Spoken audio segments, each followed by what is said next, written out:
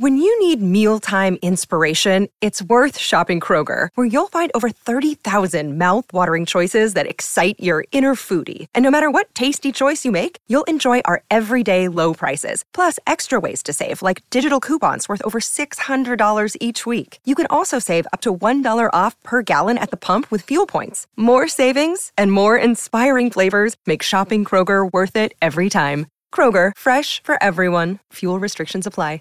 Here it comes again. Lunch. Will it be the same old, same old? Or are you ready to take a vacation from the ordinary with the new Jamaican Jerk Turkey Sub at Firehouse Subs? Freshly sliced smoked turkey breast, craveably sweet mustard sauce, and a hint of Caribbean seasoning. Just $5.55 for a medium. Save time. Order the new Jamaican Jerk Turkey Sub on the Firehouse Subs app. Firehouse Subs. Enjoy more subs. Save more lives. Participating locations. Limited time only, plus tax. Prices may vary for delivery. This podcast is a member of the Voices of Wrestling Podcasting Network. Visit voicesofwrestling.com to hear the rest of our great podcasts, as well as show reviews, columns, opinions, and updates across the world of wrestling.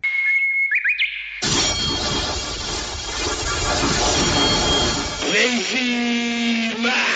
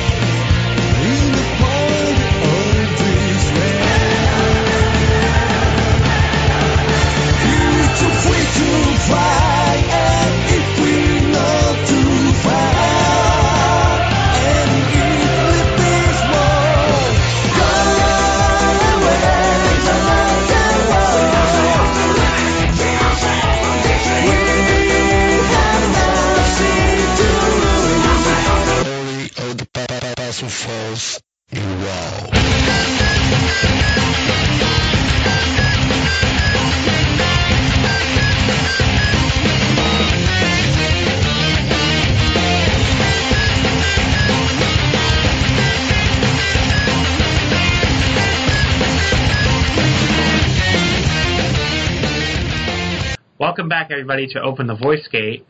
So we have a very special show this week. Basically, the way it worked out, two of our normal co-hosts could not make it this weekend.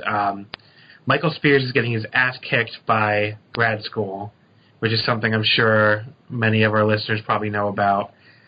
He has a big test on Monday, couldn't make it. Wish you the best of luck in your grad school endeavors, Mike. And Case, I think, had work or something. I don't know. Maybe he's chasing that Korean girl again. But whatever the case may be, Case is not here. But since we didn't want to go any longer without giving you guys an episode, it's already been like 5 weeks, we have a very suitable replacement. The only man we could bring on from the Voice of Wrestling Network to replace two men. The King of Banter, Mr. Joe M. Lanza. Joe, welcome to Open the Voice Gate. Well, I don't know if I'm replacing two men. I'm replacing a man and a boy, right? I mean, are we calling Case a man? I don't know if that's appropriate. Did he turn 18? Didn't he turn 18 finally? Actually, yeah, I think he did. But is he really a man yet? I mean, let's be honest. Yeah, that's a good point. He's going to be the young boy forever to me, anyway. But, yeah, but thanks for having me on. The thing about it is the last time I listened to this show Milo was threatening to stab me or shank me or beat me up in a parking lot. So I'm kind of looking over my shoulder because I don't know how this is going to go. I'm waiting to get, like, shanked in the kidney like I'm in a prison yard or something. So I don't know. I'm a little bit nervous, to be honest with you. I asked the question, was the world ready for Milo and Joe on the same podcast? I mean, that's a lot of sass. It's two very different kinds of sass, but it's a lot of sass. So, Milo, are you gonna kill Joe? We'll see. Well, that's very. It's up in the air. I think as long as the topics don't delve into too much Shingo or too much Will Ospreay, we might be all right. But I'm definitely going to be watching my words. I'm not in the mood to get stabbed today. That's for sure. Well, I don't know why Will Ospreay would come up, but who knows? I guess I'll find a way to shoehorn him in. We'll see. Look at the question. Oh, is there? Oh, yeah, you're right. There was at least one question where he could come up, theoretically. All right. So before we get into that, because we do have a lot of questions this week, I assume, again, because Joe's on the podcast, it's a rare chance to send him in Dragon Gate-related questions. But, I mean, this is cool just because you guys, whenever I listen to the flagship, you guys are basically complaining about how you never get a chance to talk about Dragon Gate. So, here's your chance, basically. I know, I'm fired up. I mean, it was great because I don't know, a few months after the King of Gate, actually, Alan brought me on to the DKP show to do, and we did 3 hours just on the entire King of Gate tournament. And that was really cool. So, yeah, we just always run out of time, it seems like, and Dragon Gate always gets bumped. So I'm real pumped up here to talk about some Dragon Gate for once. Yeah. I mean, usually on the flagship, I get why you guys have to do all the WWE talk, but, like, Jesus Christ, it's like every week it's the same shit. Like, yeah, the booking isn't for us. Matches were pretty good. Show went forever. The end. But the other problem, though, is sometimes I will have watched the show and he didn't, or he will have watched the show and I didn't, and then we can't do it. Well, yeah, the Dragon, and again, and the issues we had for the people at home, the issues we had in actually getting the show off the ground here because of trying to actually make it so everybody could watch this Kurikan show. The show almost did not happen because Nico is apparently like, I used to be able to let multiple people watch the Kurikan of my Nico account, and it just won't let you do that anymore, apparently. Because they want to log in and just like, it basically tells you to buy it again. So never mind the 1 week limit. Now if you want to watch it more than once, like even if I log back in and try to watch it more than once within a week, it tells me to pay another $15. Like, that's insane. But, you know, Dragon Gate apparently is never going to have like a Dragon Gate world from everything I've been told. So Nico is the best we get, and it's pretty terrible. And like, you know, then we're going to be talking about 2 shows here that haven't even dropped yet because they don't air on Gaora until the end of the month.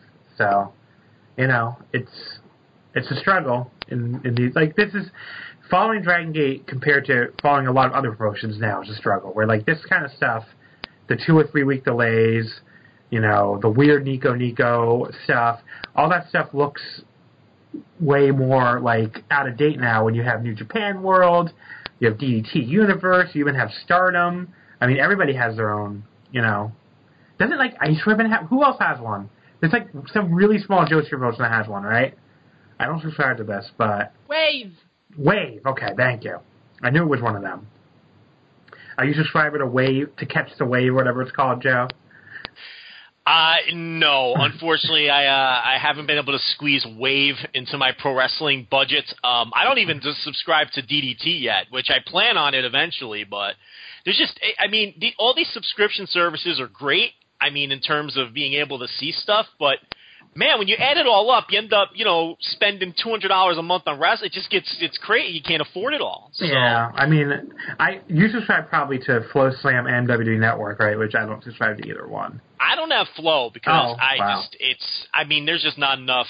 It's just WWN and basically nothing else, and I don't think that's worth the $20 a month. So yeah, WWE Network, obviously I have to, and New Japan World, but those are the 2 I go with now. Yeah, I think I have New Japan World, DDT Universe, and the Stardom one.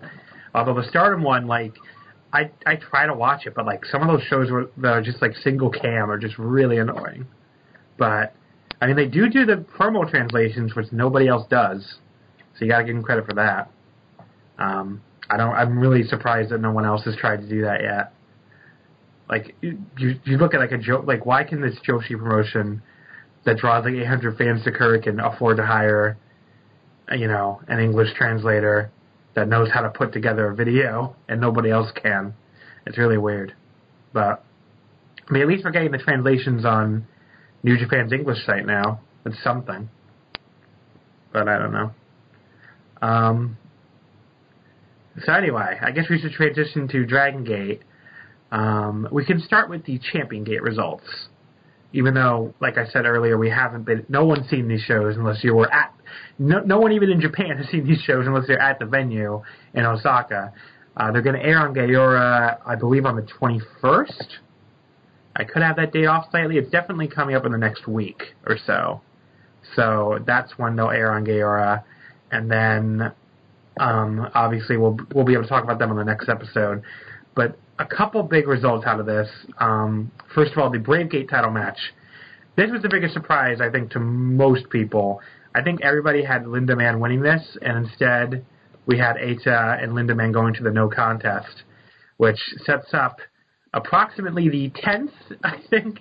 Like, it's definitely, we're approaching double digits here as far as times the Brave Gate has been vacated, and we're going to have a tournament this time, not just a decision match. But yeah, I mean, they really love vacating the Brave Gate title. What have you ever, like, obviously, Joe, you're a longtime Dragon Gate watcher like I am. Have you ever like thought about why they love vacating this title so much? I don't know. Maybe because it's never, it's always been viewed as a secondary title, and they feel like maybe they can do some different or creative or ambitious things with it and not necessarily damage it. I think if you did this with the Dream Gate repeatedly, it would damage the title. And there have been times where the Triangle Gate has been of higher esteem, and maybe they just don't want to damage those belts, and they feel like they can get away with doing this with something like the Brave Gate without, damaging it in the fans' eyes. But I don't know. Maybe also over the years, haven't they had some bad luck too in terms of injuries and guys having to leave tours and things like that? Yeah, which sort of forced their hands. That's happened too. But there's like a bunch of those like that, and there's also a bunch where they voluntarily vacated it. So like I'm thinking of when they had Mori beat Yoshino one year, but Mori vacated it because Gamma interfered. And then Gamma ended up with the belt anyway. And then right after Gamma did that Open the Gamma Gate thing, Yoshino beat him for the belt and then immediately vacated it. There was also the time that Yoshino won it again, I believe in 2013, and vacated it and said he wanted the younger guys to fight for it, and then Genki Horiguchi won the tournament for the belt, and it's like, okay, so much for the younger guys fighting for this title. But yeah, this has been so many times, and there was a time I think Flamita did have to return home, but I don't know if that was unplanned or not. You know what happened? I think with Flamita he signed with AAA, and I think he had to start with AAA, and that was kind of Dragon Gate's out. Because remember, he just got frustrated because it was like a DQ finish or something like that, and he just abandoned the title and walked right out of the promotion. Yeah. So I think that was their cover, though, when he had to start with AAA. The other thing I understand about why they like vacating this belt so often is like the belt's plate itself was originally designed to break up into 8 pieces, and they do when they did the original tournament, they gave each wrestler a piece, and whoever could put the belt back together, won the belt, and they've done that like multiple times with that gimmick. So where the belt comes apart and you see who wins it.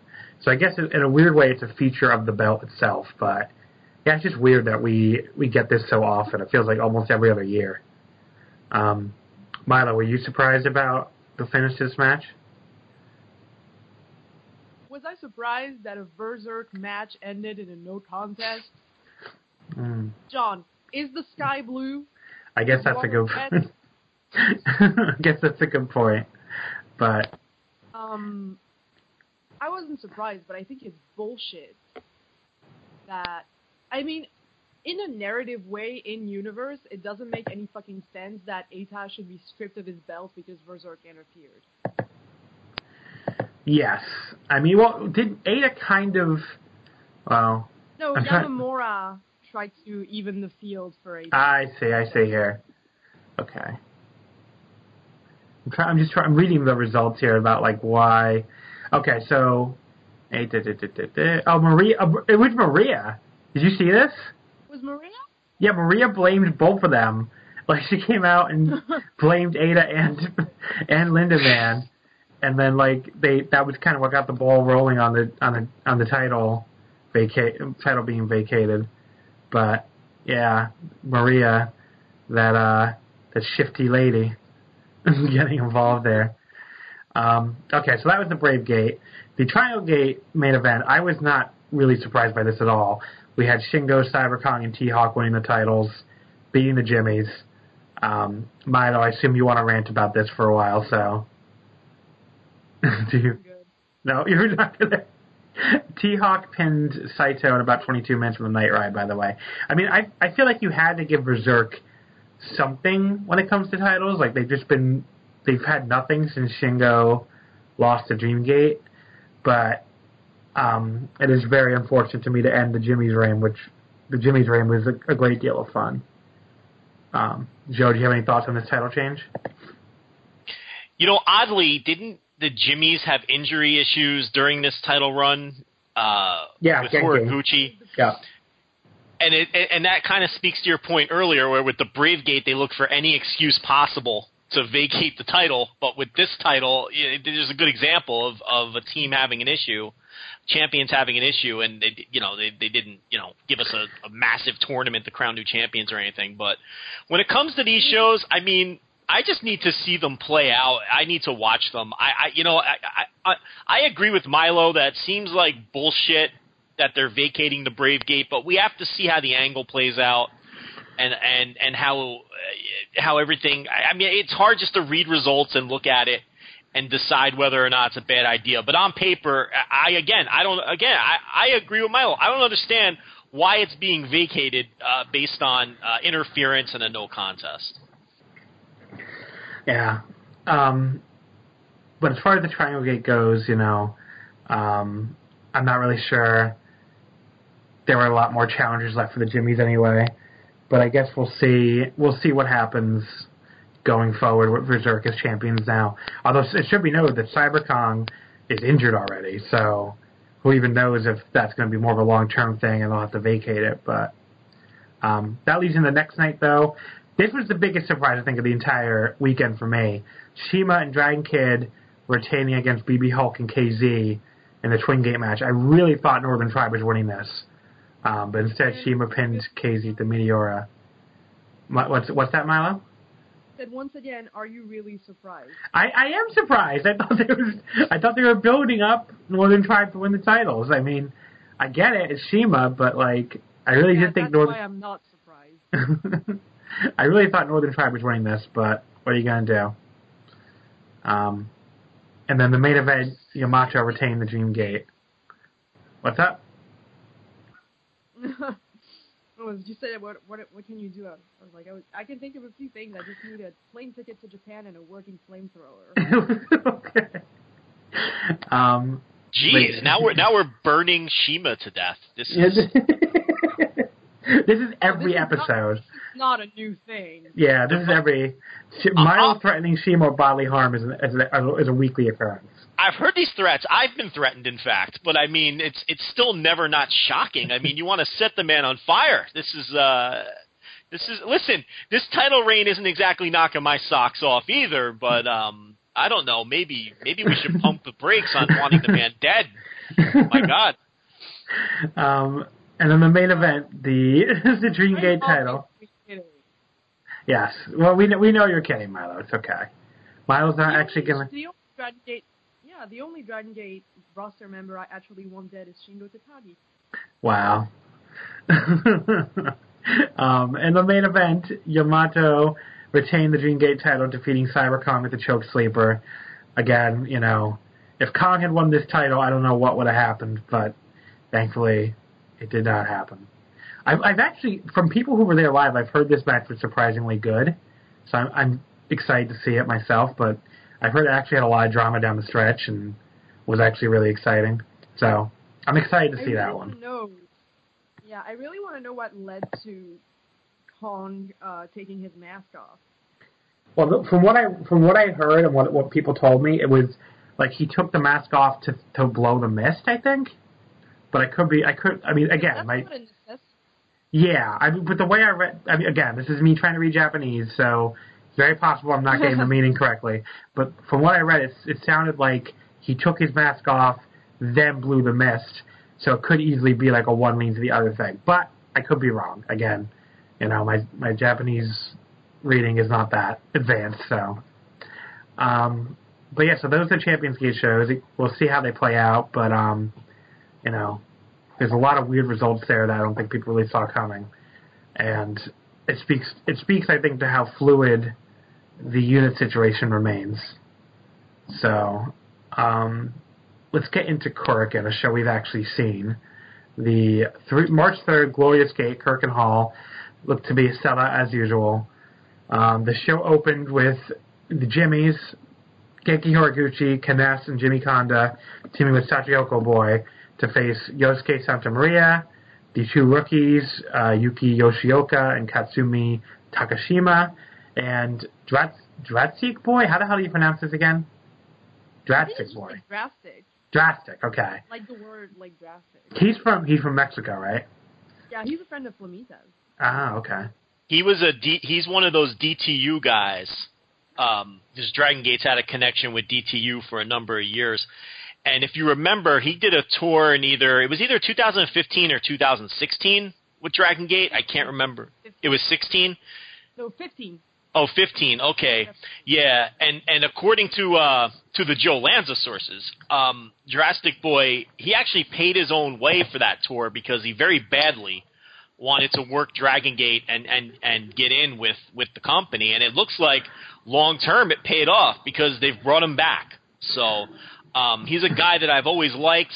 I used to follow DTU very closely, but I don't anymore. But back when I was, it was Flamita and Drastic Boy and guys like Rich Swann would do tours there, Davey Richards, people like that. And I'm glad to see that they must have liked his work the first time around. It took them almost 2 years to bring him back, but he's back. And I think he's a solid undercard guy, and I think he can do some good things. Well, the Mexican wrestlers all love, they all love getting those Japanese spots. I mean, if nothing else, just go look at the exchange rate for like yen to the Mexican dollar, and you can understand why they really enjoy getting these long-term Japanese spots. So yeah, there was an 8-man. This was an 8-man tag that only went about 6 minutes. Jimmy Kness pinning Yosuke Santa Maria with the Hikari no Wa. This was about as fun an 8-man as you could have in 6 minutes, I guess. I mean, I enjoyed it while it lasted. It was very quick, though. I really, really love how bendy Katsumi Takashima is. What do you mean? He's very flexible. Like, he's Oh, bendy. Okay. I didn't get that. Yeah. He is very flexible.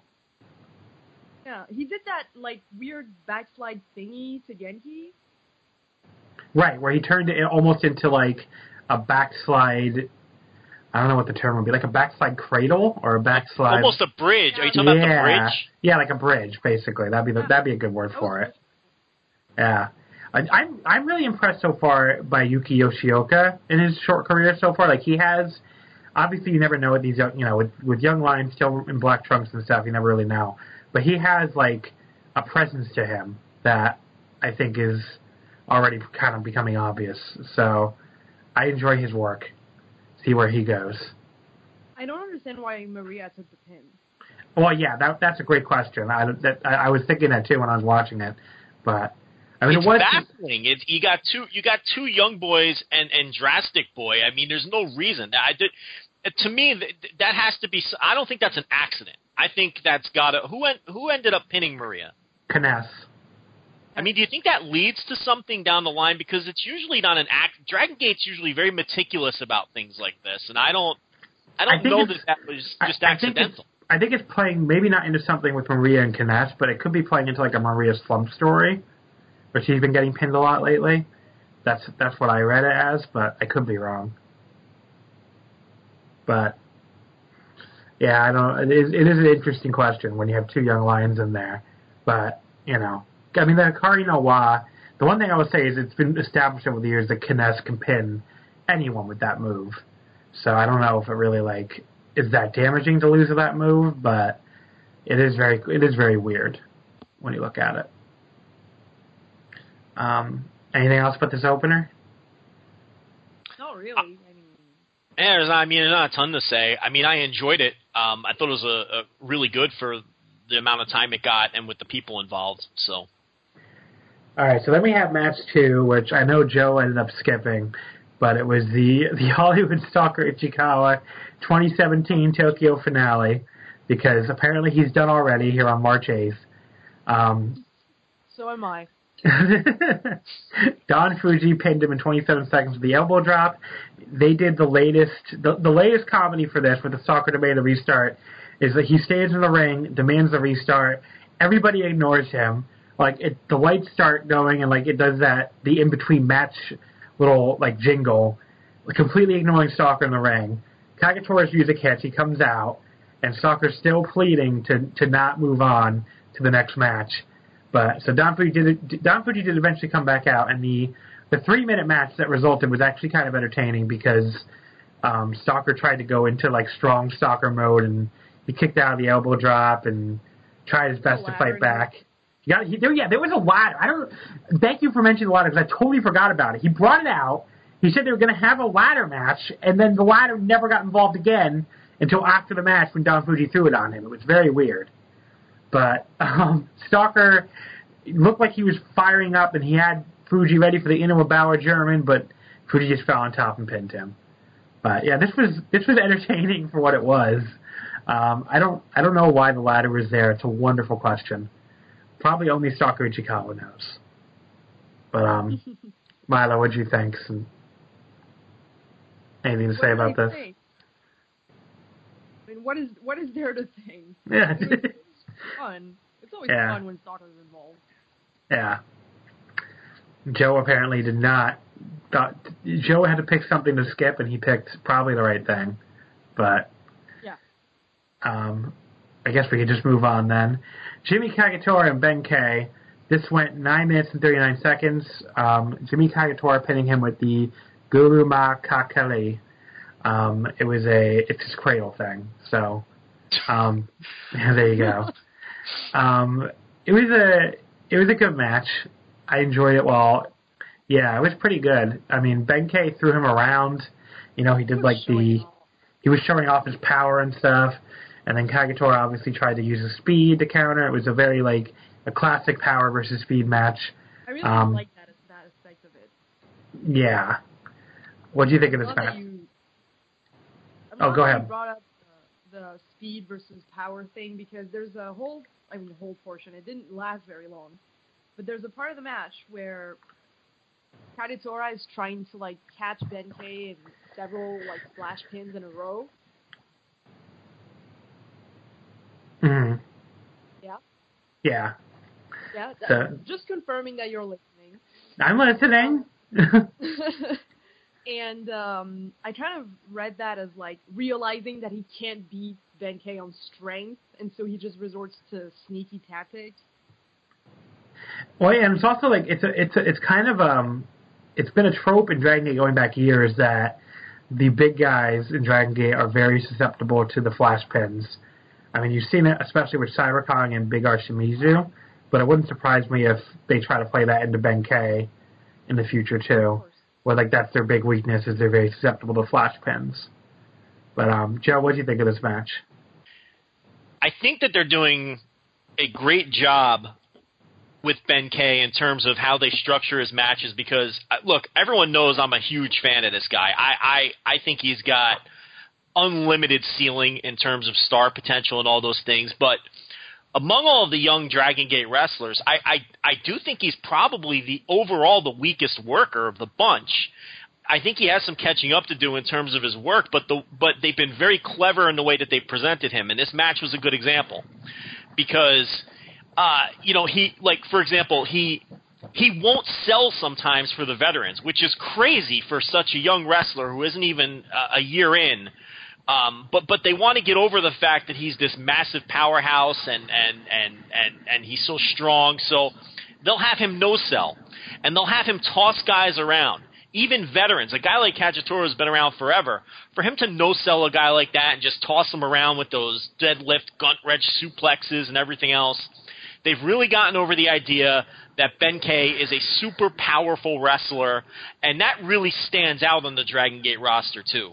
So I think they've done a great job accentuating his strengths and sort of hiding his weaknesses, because he's not even close to a finished product yet in terms of the bell-to-bell, especially with such a talented roster, which I always say is the most talented roster in the world. So with Ben-K, it's been about the presentation and the clever ways that they've structured his matches that has really gone a long way in making him come off like a guy with such superstar potential. You mentioned the no-sell thing. Couldn't you see him in a couple of years? Let's say he has this big moment where he wins the Dream Gate. I could totally see like a moment where like somebody, let's just pretend it's Yamato or somebody, hits their finisher on him, like the Galleria, and he just no-sells the finisher. Right, because they've established it over, right. Right from the start, right from the jump, they've established that. And I think it was that, what was it, an 8-man tag or a 10-man tag with the Shima and the veterans against the rookies, and he was actually still wearing the black compression shorts at that point. What was it, Milo? Milo, what was it? You mean the match in Korakuen? Yeah. Yeah, no, he wasn't. He was already Ben-K at that point. He was Ben-K by then. Okay, yeah. But I mean, even from that point, I mean, and that's going back that was last year, right? That was November. Yeah, November. Yeah, I mean, even from that point, and he's been put in the situations where, like in that match, for example, where he was allowed to go toe-to-toe with Shima. And what was he, about 2 months into his career at that point? I mean, it was less than... at that point, he was probably about 6 months, I would think. Okay. Yeah, so still under a year, and they established almost right from the jump that this guy is just different, and they presented him in a completely different way than all these other rookies. And I don't think it matters much at all that he lost. I mean, they've gotten to the point where they've gotten him over with the fans, so it's okay that he loses, especially to a veteran like this, as long as he looks good in doing so. And he looked great in this match. He looked like, the powerhouse, and that power stuff is over with the fans, and he's on a good path. They're pushing a lot of young guys at the same time here, and they're doing a really good job with the balancing act of not over pushing anybody yet and overexposing them, and just slowly getting everybody over. And I think Ben-K is on the right path, and this was a good match to continue to accentuate his strengths.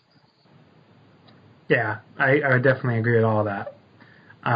Milo, do you have any last words about this match? Not really. Okay, so moving on. I liked it. I said what was for me like a key point of that match. I already talked about that, so no, I liked it. I really did. Oh yeah, one quick thing. So happy that Ben-K finally got rid of his. I'm gonna try to pronounce it correctly. His mullet. Bullet. I never know how. I totally get why you would pronounce it that way, though. So do I, and from now on, I'm saying mullet. That's it. That's a thing now. That is awesome. That's the French. That's the French way. Yes. Mullet. I mean, look. But yeah, I'm glad he cut that off. He did cut off the mullet. All right, so match 4, KZ and Flamita against Jimmy Susumu and Ryujimi Saito. KZ continuing his recent, you could say his recent elevation out of losing in the 2 Twin Gate matches, but still, he pinned Ryu Saito in about 14 minutes for the Impact. This was a really fun tag while it lasted. I mean, you look at the 4 guys in there, how could it really not be? But yeah, I mean, Flamita did all, you saw he did a couple wacky dives, and KZ still showing off that brand new bod and everything, do we have Joe's dog running in on the podcast? Dog? I thought I heard a dog. I did a quick mute, so yeah, they're going insane over here, so I'm muting again. But yeah, so it's KZ and Flamita against Jimmy Sumo and Jimmy Saito. It was a fun match. What did you think, Milo? I liked it. I liked KZ being elevated, but I really have to question how committed Dragon Gate are to that elevation. Yeah. I mean, he's clearly above a lost post at this point now. Yeah, of course. But the thing is that, and I think I was talking about this with Mike on Twitter, that Dragon Gate are being really cute with their whole, we're waiting for the people who are injured to rehab and see what we can do, blah, blah, blah, blah, blah, blah. The problem is that you can't wait forever. You can't, elevate guys only halfway in case you need to, send them back down once your injured star comes back. That's my issue, and I love KZ, and I love seeing him, getting more wins and becoming more important and stuff like that. The problem is that I don't think I'm asking too much when I asked that his elevation not be relegated to mostly meaningless wins. Because I mean, it would be nice to see him get a title for sure. The thing is that it's half-assing it, and that's what I've been really critical of Dragon Gate about for the past few months, is that they're half-assing everything. And, thankfully they kind of redeemed themselves this month with this show, which we'll talk about when we talk about the main event. But this really feels like another kind of I don't know how to put this. It kind of feels like they're not willing to commit to this. And that's exemplified by the 2 failed Twin Gate challenges. What is stopping them from actually going that one extra step and actually making KZ's elevation mean something? Yeah. Well, so if let's say, I don't know if it's going to happen, if he wins the Brave Gate tournament, would that mean something to you? Even though he's held that title before? Of course. I mean, I don't even really want him to win it. I feel like he'd be more suited now for a title like the Twin Gate. If we're talking in terms of hierarchy and stuff like that.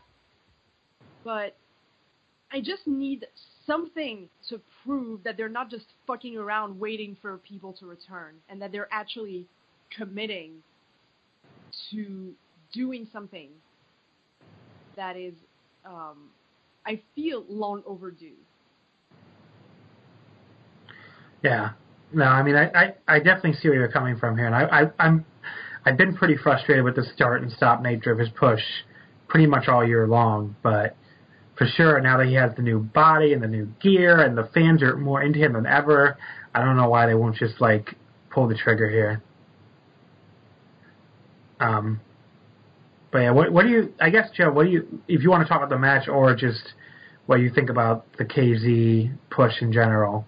Well, to KZ, I mean, the new look was sort of a deal where it's you didn't realize someone was stale until they made the change, and then it's wow, that this is such an improvement. I mean, I think he looks like $1 million now, and I think his old look had definitely gotten stale, and I didn't even realize it. But you look at him, and he's 30 years old. He has been elevated to a degree. Shiva is 39 years old. I think kid is 40. I haven't even finished my point. Jeez. There it is. The stab attack has occurred. That's it. There's the stabbing. I knew it was coming, but I haven't even finished my point. I mean, feel free to bury me, but let me make my point first. Jeez. But yeah, no. But Casey's 30 years old, and my point was going to be that you have all of these young wrestlers in this company under the age of 25 coming up. Whether it's Big R or Eita or Linda or Yamamura, who are all going to assume I'm going to just, go nuts about when we talk about the next, a couple matches from now. Even Maria, I think, is still only about 25 years old. And Ben Kay, who we just talked about. And you have to wonder, look, not all of these people are going to work out. Some of them are just going to be solid mid-card wrestlers. Some of them, might get injured and be forced to retire. Some of them might just they might just be stalled in their development. But some of them are going to work out and be the stars that we think that they could be. And you have to wonder, is that generation going to bypass somebody like KZ, who took years and years to finally get elevated even to the mid-card level that he's at now? To me, this is someone who I would worry about being passed up by the generation coming up behind him. I think it's a legitimate concern. I think when put in a position to deliver, he has. I don't know if I see a superstar ceiling on him. It might be too late for that anyway. But he's definitely someone who I'd like to see them continue to at least give a chance to progress and move up. And I do think things like the new look and like you said, John, not being a lost post anymore, are all encouraging signs that they do believe in him to an extent. But he's definitely someone I see who could easily be passed up by at least 3 or 4 of the people coming up quickly behind him. He's, by the way, I looked this up because I was curious when you said it. Yeah, Maria is exactly 25. That's crazy. Like, doesn't it feel like it feels like she's been around for? Yeah, exactly. It feels like she's been around forever, right? I mean, between that gimmick, then the Super Shenlong, yep. Yeah, the original Young Lion. I mean, it's just crazy. But yeah, she's only 25. But yeah, I see what you're saying about KZ and the generation behind him, and that's why I would have liked to see him get this Twin Gate reign and get something in here while he has a chance. And that's why I can totally understand where Milo's coming from when Milo gets upset with Shima and some of the other, like, is there really any reason to have, 40-year-olds with the Twin Gate title when you have all this middle generation talent, all this young generation talent even coming up behind them? Like, this should be KZ's time. And instead you have, Shima and Dragon Kid having this really boring Twin Gate reign. So I don't know. It doesn't. Go ahead. Sorry, finish your point. No, it's okay. Go ahead.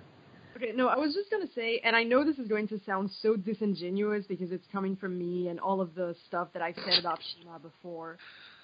But do you remember when we talked about Monster Express and their Triangle Gate reign and how half the time you guys forgot that they had those titles? Yes. Yeah, that's me with CK1's Twin Gate reign. I mean, I agree with you. I think the Twin Gate... They couldn't care less about being champions unless there's a title match. Yes. Which is kind of like what you guys were criticizing Monster Express for. Well, I feel like the Twin Gate almost feels less important with them as champions than it has in a long time, which is obviously not good. Like Susumu and Kagetora felt like Twin Gate champions that cared about being Twin Gate champions, and I don't know if the same is true with Shima. The problem with Shima especially is everything other than Dream Gate, it almost feels like it's below him because of his status and all the years he's had on top. So this is why I don't like these long Shima title reigns or other belts, because it almost feels like the Twin Gate doesn't matter to him, like you said. And I don't know. I pretty much agree with you that this Twin Gate reign has been not very good, and I hope they end it very quickly here. But it hasn't been good. I think that if the idea is to have them hold it for a very extended period of time, and then use that long reign to put over a couple of younger guys, then I can understand what the plan was. But while it's going on, I agree. You do almost forget that they're champions until there's a title defense, and it has not been good. Yeah. I mean, we'll see how CK1 against Northern Tribe ends up being, but I don't have high hopes for that match. But yeah, so that was KZ. Oh, go ahead, Milo. What's up? No, I was going to say, why don't you have high hopes? Well, first of all, because BB Hulk has been, I can understand that. Yeah, and like, I don't, and the crowd, I think the crowd is going to be behind Hulk and KZ trying to win these titles, and I don't know what the reaction is going to be when CK1 retain again, but I could be totally off base on that, but that's just my read of how the situation is going to unfold. I think Dragon Gate fans in Japan are pretty tired of this reign too. Do you think the idea could be that they beat all of these sort of veteran pairings to set them up to lose to a younger team and maybe a hot Korakuen match at some point? It could be. What I worry about is I worry that the CK1 is going to hold these Dragon Gate titles all the way to World, and instead of losing them to a young team, it's going to be to like Mochizuki and Big R Shimizu or something. And yeah, that would be a huge mistake. It's got to be to a younger pairing, in my opinion. Yeah, and that's where I think this is going. Is I think it's going to Mochizuki and Shimizu winning because they do a lot. Mochizuki and Shimizu team up a lot. Shimizu is young-ish and has never held a title beyond, I guess, the Triangle Gate. No, you have the Twin Gate with T-Hawk for 2 seconds. Yeah, so you're right. Sorry, I totally forgot about that. Big T. But yeah, so Big R held the Twin Gate for 2 seconds, so it'd be like building up to him getting the belts back. And then obviously you play into the Mochizuki-Shima never-ending rivalry too. But yeah, that's where I think it's going. I'd be pretty disappointed if that's the case, but we'll see, I guess. I could easily be wrong. It happens often on this podcast. So, all right, moving on. The semi-main event, Yamato and BB Hulk defeating Mochizuki and Shimizu, we just talked about, with Hulk pinning Shimizu in 13 minutes with the first flash. This match was okay. I don't remember loving it or anything. Big R's kicks were kind of the highlight again. We're throwing these big, giant, beefy kicks. But yeah, I don't know. I don't really have a strong feelings on this match one way or another. So if anyone else has anything to say about it. I think I agree with you when it comes to Hulk. I mean, just the least I've been interested in Hulk in a long time. And I think Yamato's title run there's just something about Yamato when he's the Dream Gate champion where I just lose interest in him. And I think that's been a problem. So that them as a team and that unit just does nothing for me. So the match was fine, but I could have lived without it.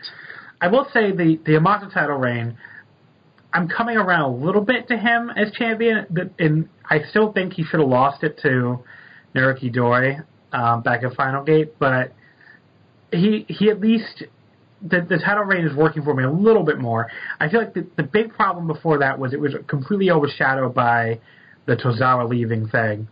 But with Tozawa very firmly in the rearview mirror now, I think he works okay as champion. But yeah, BB Hulk has not been great since he came back from injury, and I understand it because it was a very serious injury he came back from. But yeah, I mean he really doesn't do anything for me either. And I was not a Hulk hater prior to this at all. Like I know a lot of people have always hated Hulk, but I enjoyed him a lot as a heel in Blood Warriors and Mad Blanky.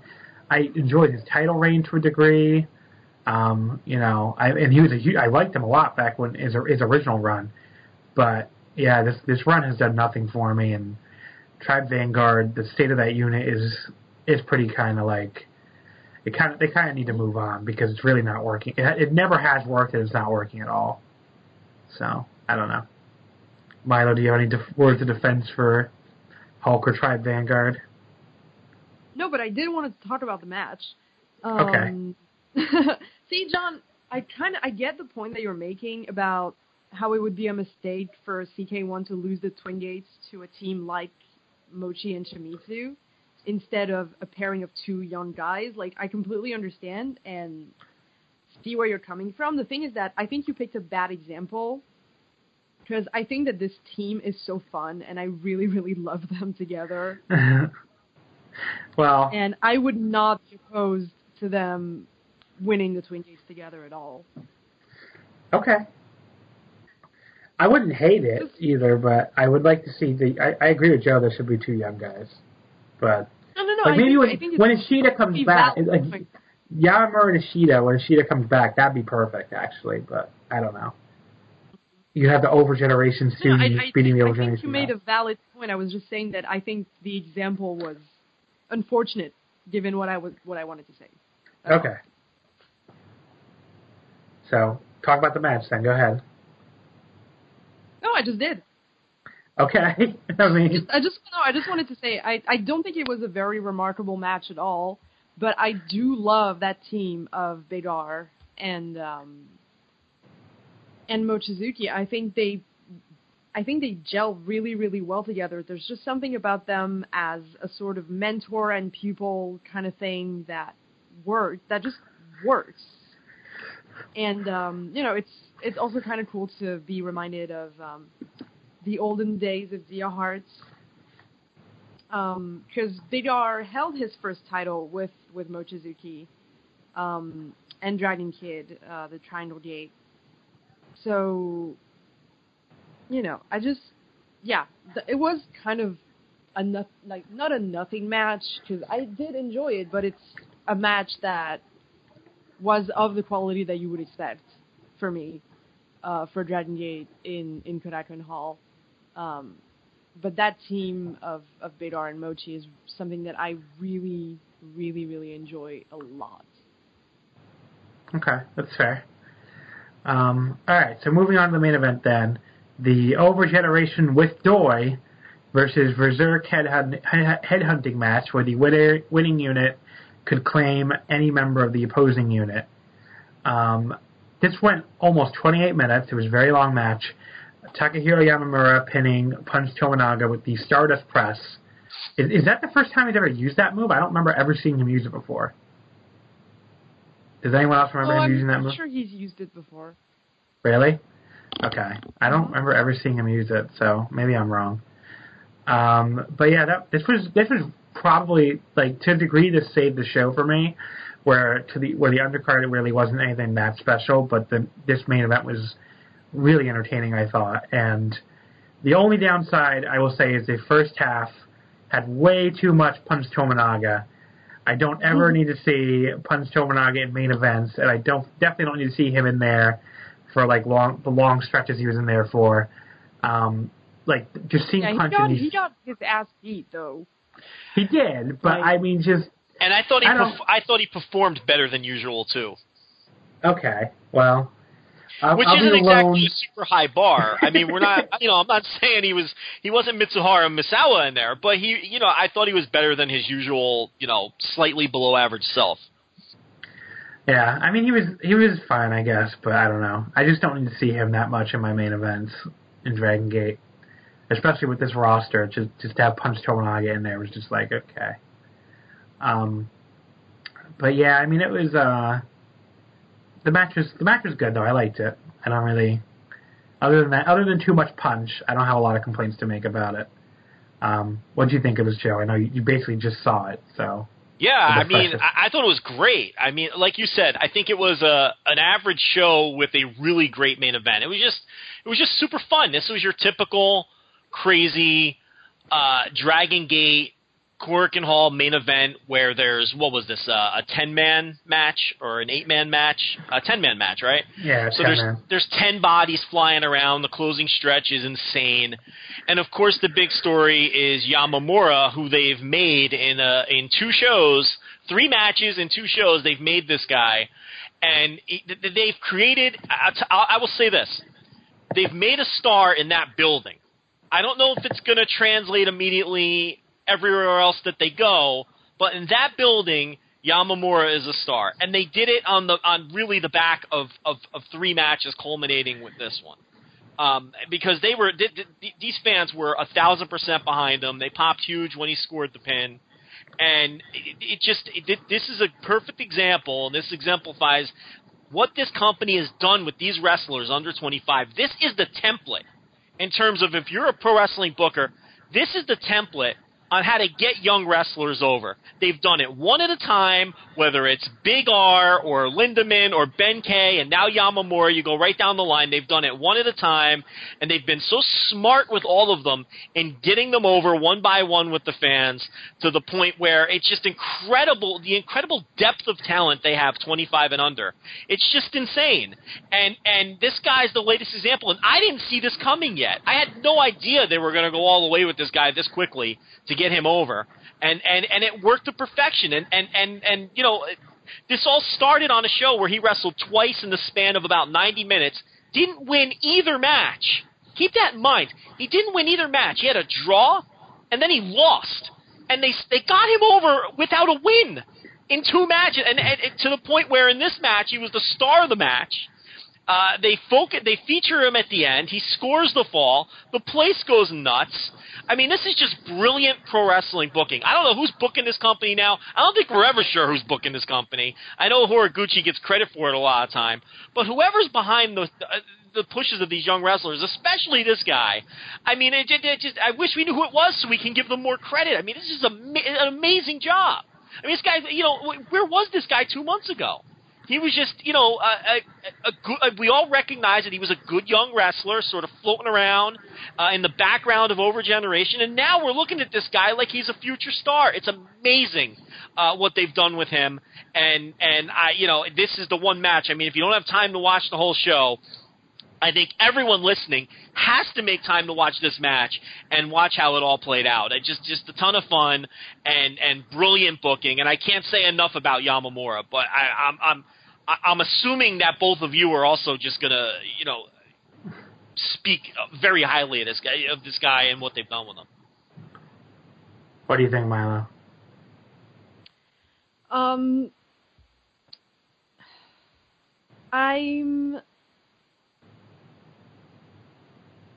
First of all, I really liked the match. I thought it was your standard crazy Korakuen tag match main event. But there's something about the way the match was built that I'm hoping I'm not like the only one who noticed it, because maybe I made it up in my head, because that's, you know, whatever. I really loved noticing that Overgeneration used a lot of like double team maneuvers, not triple team. I don't know if that's a thing, but whatever. And like helping each other into moves, like Shima helping Eita with a moonsault and stuff like that. And Berserk almost did none of that.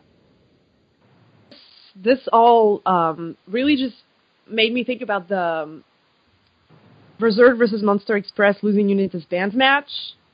From October. Yes, that's correct. Right? Yep.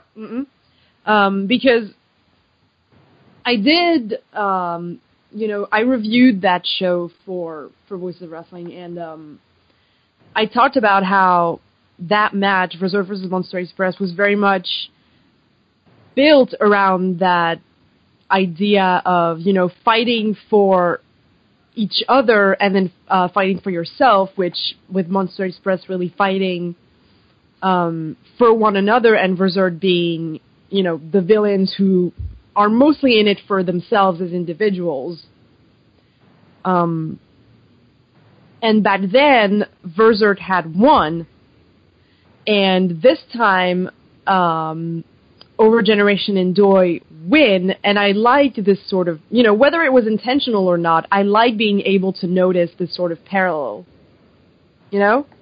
Yeah, no, it makes sense what you're saying.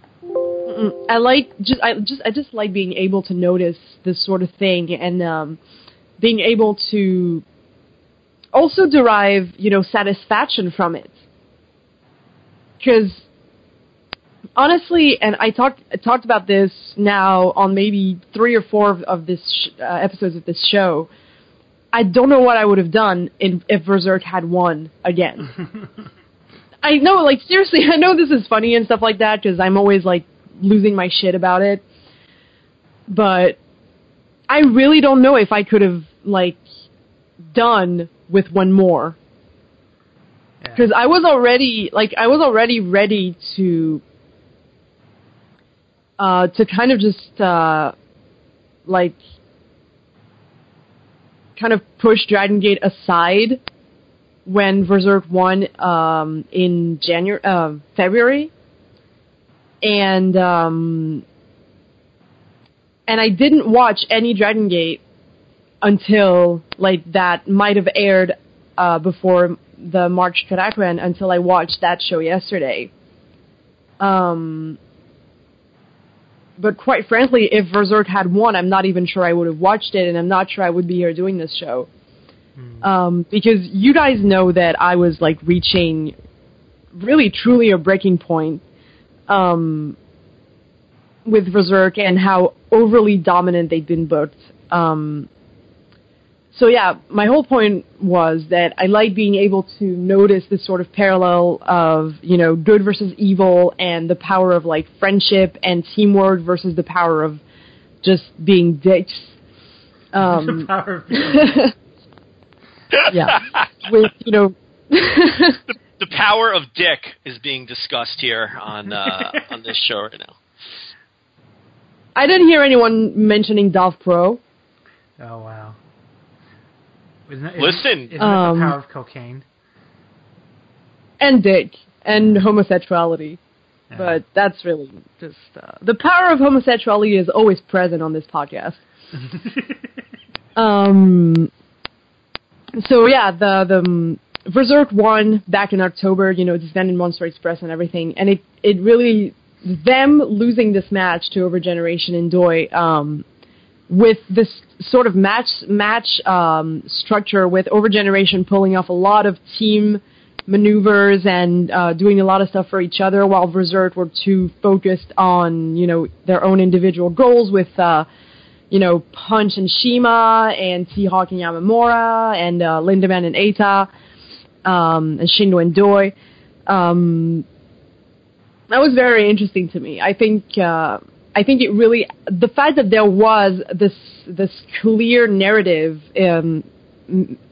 improved my enjoyment of the match, because I'm someone who is very story-driven, and I've said this before, that story and emotion is important to me in wrestling above everything else. Which, you know, is, maybe I'm in the minority, maybe people, you know, think that's the quote-unquote wrong way of looking at it, but I can't really help that that's what I prioritize and what I personally think is most important when I watch wrestling. Well, that's where you make your personal connection. I mean, there's nothing wrong with that. Yeah. That's actually the preferable way to enjoy wrestling.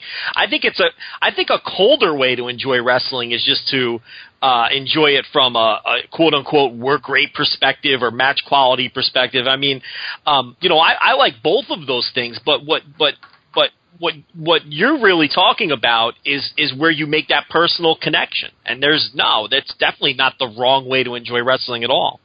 There is no such thing, by the way. So anyone who tells you there is basically someone you shouldn't trust. Yeah. It's just, you know, people might think that I'm like reaching or seeing things that aren't there and stuff like that. And you know, by the way, that's always been a thing I do. I have a very severe case of paranoid personality disorder, so I'm all about things that aren't there.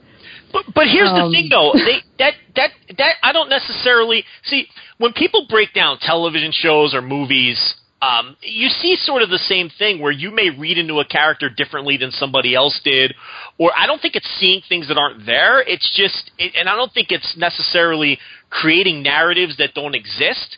It's just reading into these characters in a way that maybe just someone else didn't notice, or in a different way that other people do. I don't know.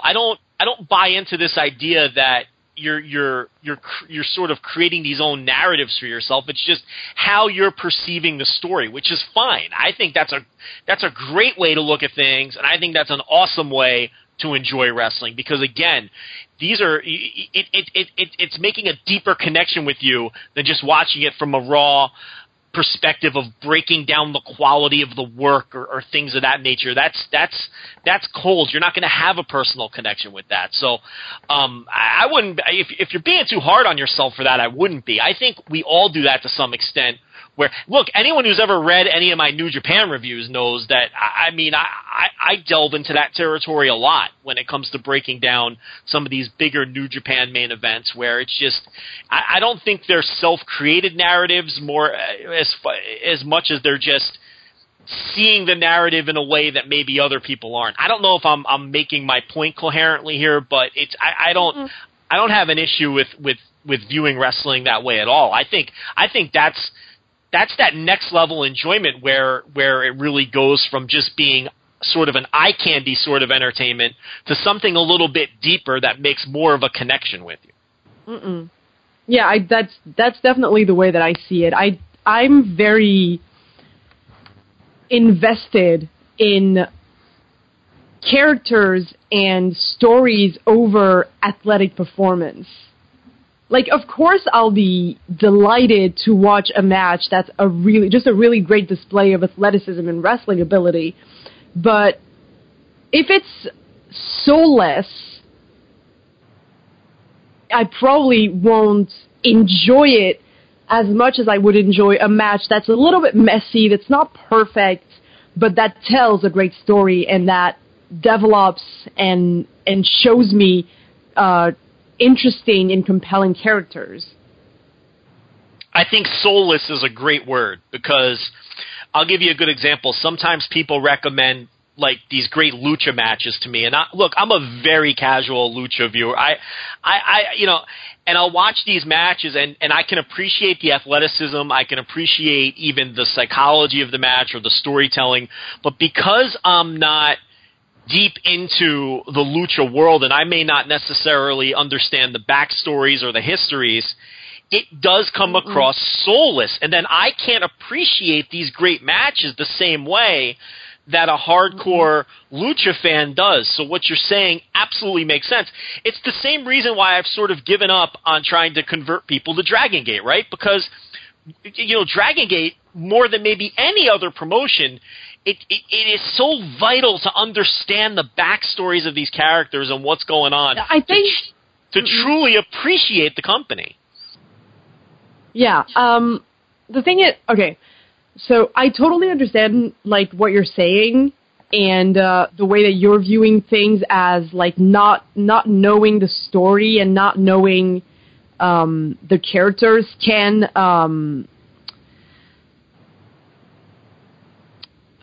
lessen your enjoyment of a match. But what I kind of meant by soulless is that, like, there's times where I've watched a match from a promotion that I don't watch, or that I just started watching, and that was a match that got me into it. And these things can kind of jump out at you, and sometimes they don't, and that's fine. If you don't know the history of these characters in lucha and the story that they're trying to tell, I can totally understand that the match just doesn't connect with you on that level. What I meant by soulless is more like, and I didn't really want to bring it up, but the reason that I stopped watching WWE is because that's what it felt like to me. This is exactly. I feel exactly the same way. Yeah. Is that the stories and the characters that WWE is trying to put forward come across to me as very, like, fabricated and artificial are not the right words, because all wrestling is fabricated and artificial. Milo, how about forced? Yeah, forced is a much better word. Thank you, John. And watching like Dragon Gate, New Japan, some even like Noah, DDT, stories in the promotions that I now really watch and dedicate my time to. The reason that I watch these promotions and dedicate my time to them is that their stories very rarely feel forced, and their characters very rarely feel like they're trying too hard to make me understand what they're doing and why they're doing it. Whereas I would call WWE soulless, well, first of all, because, the McMahons, but also because what I can remember of the time that I stopped watching WWE because I was becoming so dissatisfied with it compared to the rest of the things that I was watching is because everything just felt so forced and so devoid of any actual creative drive. It's a very shallow company in that they run pay-per-view cycle to pay-per-view cycle, right? So there's no depth to the characters. Mm-hmm. I think is sort of what you're trying to say too. And they ask you to forget. Not only is there no depth, the way they present it half the time is presented in a way where like it's almost like you're asked to forget what these fucking characters are doing. Never mind like a year ago, like 6 months ago. Like you're just asked to forget. Like if you remember it, it's a detriment to your enjoyment. Right. That's what's always gotten me. Yeah, because if you remember anything that happened before the previous pay-per-view cycle, it doesn't. It's almost like once a pay-per-view happens, there's like a reset button pushed on just about every character on that show because they're starting over with something different on the next pay-per-view cycle.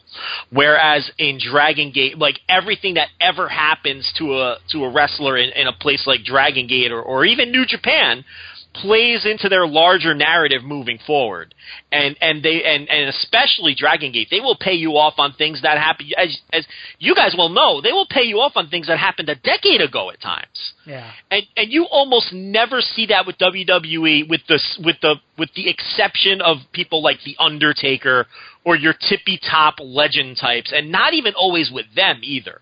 So yeah, I totally understand where Milo's coming from now with the soulless thing, because it is soulless. Because what has someone like Dolph Ziggler done that's mattered 6 months ago, let alone 6 years ago? Yeah. It doesn't matter. Everything just switches on a dime with these characters. And then how can if emotional investment is the number one thing for you, that's the wrong company for you. Because how can you get emotionally invested in I used Ziggler as an example, but you could really pick anybody on the roster, and you can't, because nothing they do, you eventually realize that nothing they do matters long term, unless they're The Undertaker. Ziggler is such a perfect example because, like, if you look at his career history, he was in the Spirit Squad, right? That was his original gimmick. So he went from male cheerleader to guy who's banging Vicky Guerrero to like.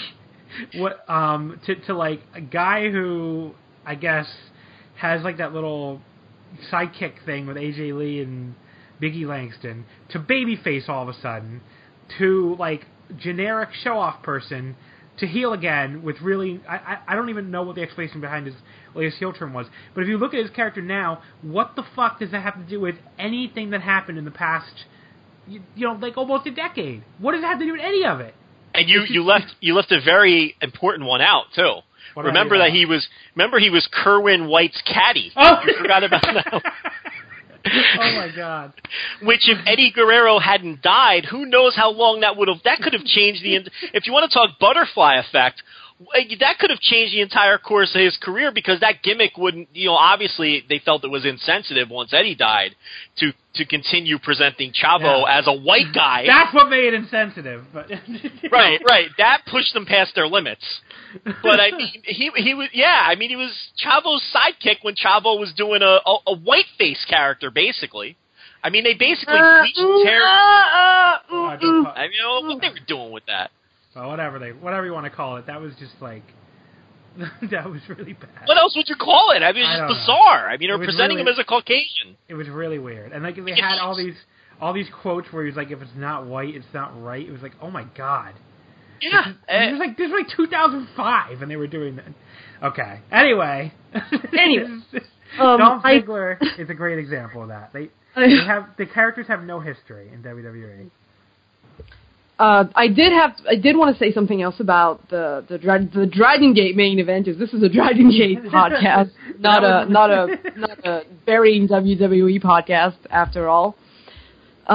Is that, with Dragon Gate, I've talked about them, how frustrating it was that they were stalling with KZ's elevation and stuff like that.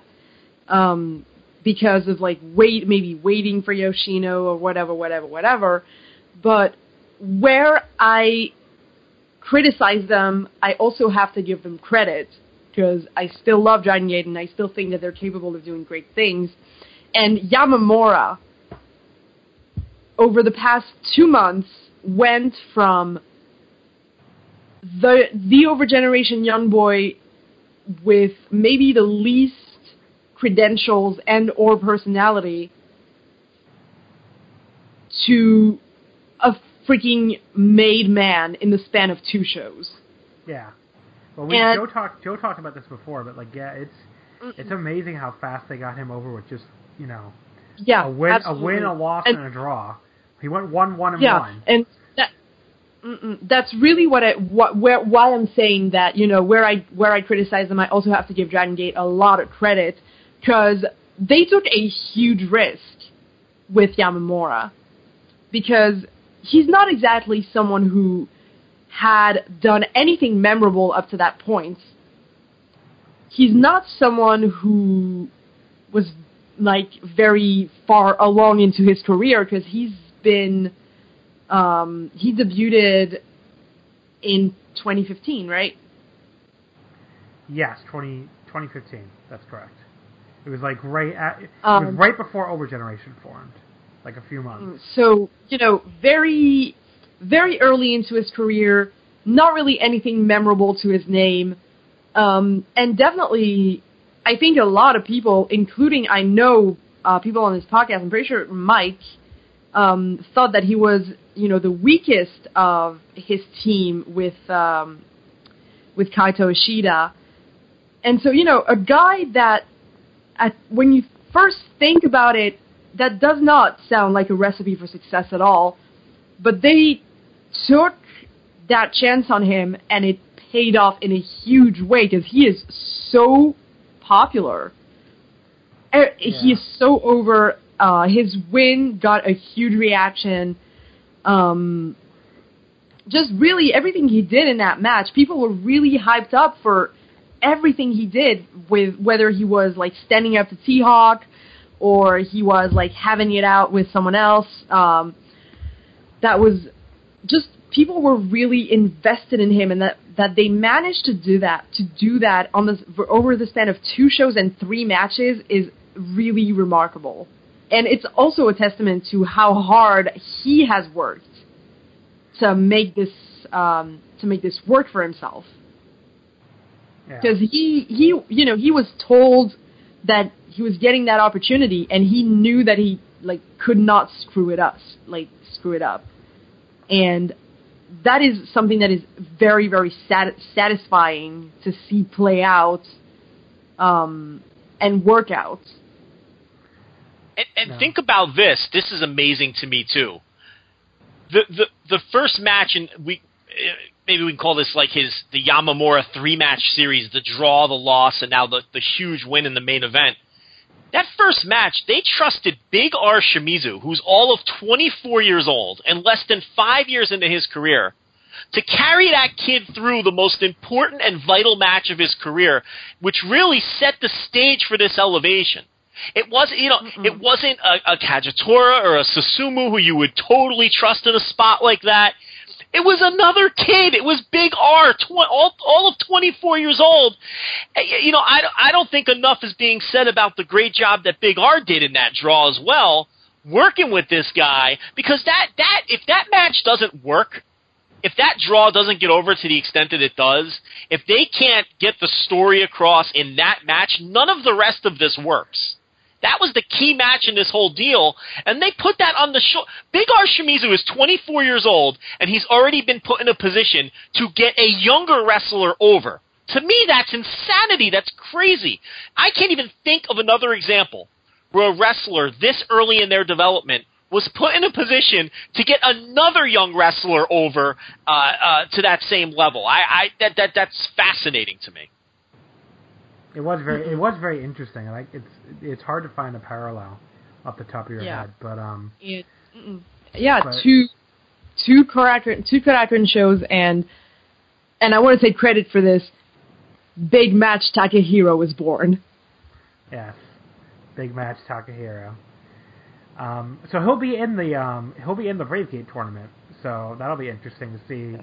If he, I don't think he's going to win, but maybe if he can make a run to the finals or something at least. You know all the people in that tournament already? I think Jay posted the matchups somewhere. I'm pretty sure it's KZ versus Yamamura in the first round, and I think that's going to be awesome. I'm very excited for that. Let me try to find them because I think we do have them. I know there's KZ versus Yamamura. Yeah, I think I got it here. Give me a sec. It's loading right now. Yeah, okay. So in Aichi, it is on March 19th. It's the quarterfinals. Eita versus Lindemann, Maria versus Punch, KZ versus Yamamura, and Kagetora versus Dropstick Boy. So that'll be interesting. And then the semifinals and finals will be held the following day at the Memorial Gate in Wakayama show, which means we'll see it in about June, if past year's any indication. Unfortunately, because that's a show that never comes out except like on DVD. So that's a little annoying. But what are you gonna do? Yeah, we did end up getting that show. Well, yeah, but like months later is what I'm saying. Right? Yeah. It was like months later. So. But so those are the quarterfinal matches. Interesting though. I would assume off the top of my head I would think KZ's beating Yamamura, but who knows actually. Yamamura could win that. I think they're probably gonna try doing Linda versus Maria so they could win their first round matches. Yeah. I think that's exactly what's gonna happen. I think you're right. No idea with KZ and Kagetora. They're probably going to do KZ and Kagetora in the second semifinal, which would be awesome. But I could see Yamamura versus Lindemann final. Yeah, it's very possible. I think they've done such a good job with Yamamura, though, that I think Yamamura can lose to people to someone like KZ, and it does zero damage. I mean, because they've done such a fine job. It doesn't really matter. I think they can knock Yamamura out in the first round, and it won't make a difference. But it would serve the story to do. Again, that's I'm bad with the story. It would serve the story to do Yamamura versus Lindemann. Yeah, for sure. Yeah, I mean, I'm not saying it can't happen, but yeah, I totally agree. So, okay. So let's get into the post-match stuff now, I guess. Which is interesting because I didn't watch the post-match, so you guys have to fill me in. I have no idea what happened.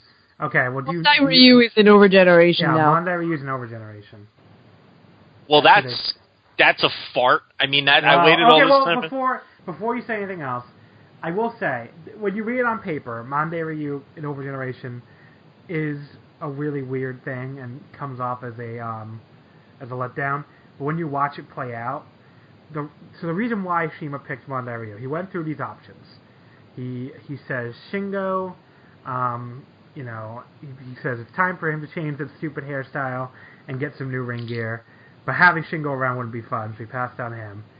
T-Hawk, he's like, you're new generation, so that fits that requirement. But given the fact that Yamamura hates your guts, it wouldn't be a good idea. And then my favorite one, he brings up Brother Yashi.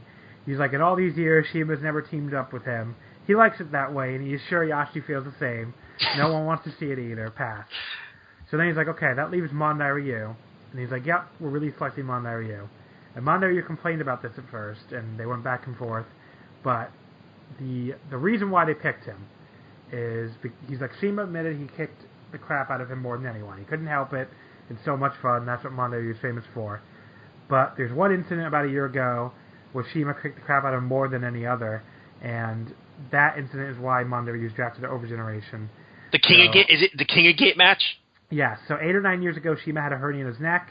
He couldn't move his left side. Shima then revealed that Monday Ryu has a similar neck injury. Dragon Gate is a fantasy based on reality, and Monday Ryu's neck injury is reality. So basically, Monday Ryu was like, I've dropped on my head. I had the same injury as Shima, and I wasn't able to move. The doctor told him he couldn't wrestle anymore, which is why he hasn't been on any cards in a while. He considered surgery and other options that could end his career. He chose to work through it, but the condition hasn't improved. He gets numbness in his arms, and he has a loss of strength. He was ready to retire. Then a few days ago, his sister had a baby. The problem child of the Kamada family was now an uncle to the first grandchild of the Kamada family. So whenever he looks at the newborn, it gives him the resolve to return to the ring. Maybe somewhere there was someone who looks forward to his matches, even if only for that one fan. For that sake, Monday Ryu won't give up. And it may take a while, so don't forget about Monday Ryu while his neck heals and prepares for his comeback. And Shima told him his niece and Monday Ryu fans around the world will be waiting for his comeback. When he does, Overgeneration will also be waiting for him. So that's it. It's more of a symbolic gesture. Monday Ryu said, he's taken aback by all this. Shima asked him to give the closing speech, which he never did before. He has one thing to say to all those in attendance. He said he's a shitty wrestler, but an unforgettable wrestler, and vows to return to the ring. So, and he ended with Jana. So it's kind of like, I will say, when you watch it, it comes off better than it reads. It seemed like the fans in attendance were genuinely moved by all this, and they were very they responded very well to it. But yeah, I mean, how could they not? I feel terrible for shitting on it now. That was incredible. I'm sitting there thinking I sound like the biggest dope because that was awesome. Well, I can't wait for this guy to come back. That's why I wanted to cut you off really quickly, because I know, like, on paper it sounds really bad. You just hear they picked Monday Ryu, what the fuck? But when you hear the explanation, it makes a lot more sense. And the only thing I will say is it doesn't really change anything in the unit situation, which it might be a little bit disappointing, and we're still kind of in the same stagnant unit situation we've been in for a while.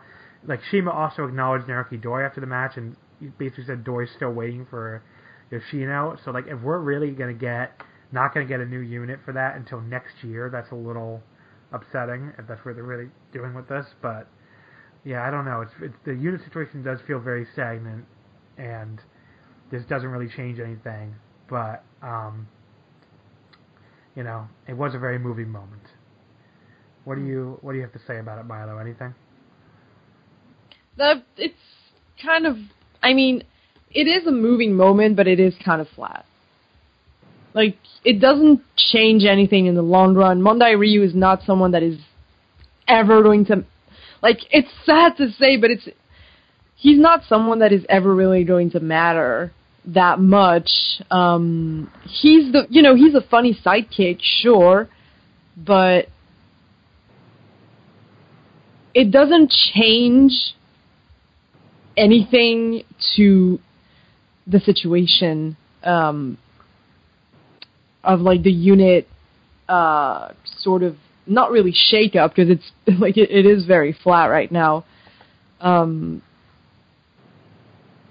but yeah, it is. I mean, the reason is touching. It's cute and everything, but it's not a very interesting development.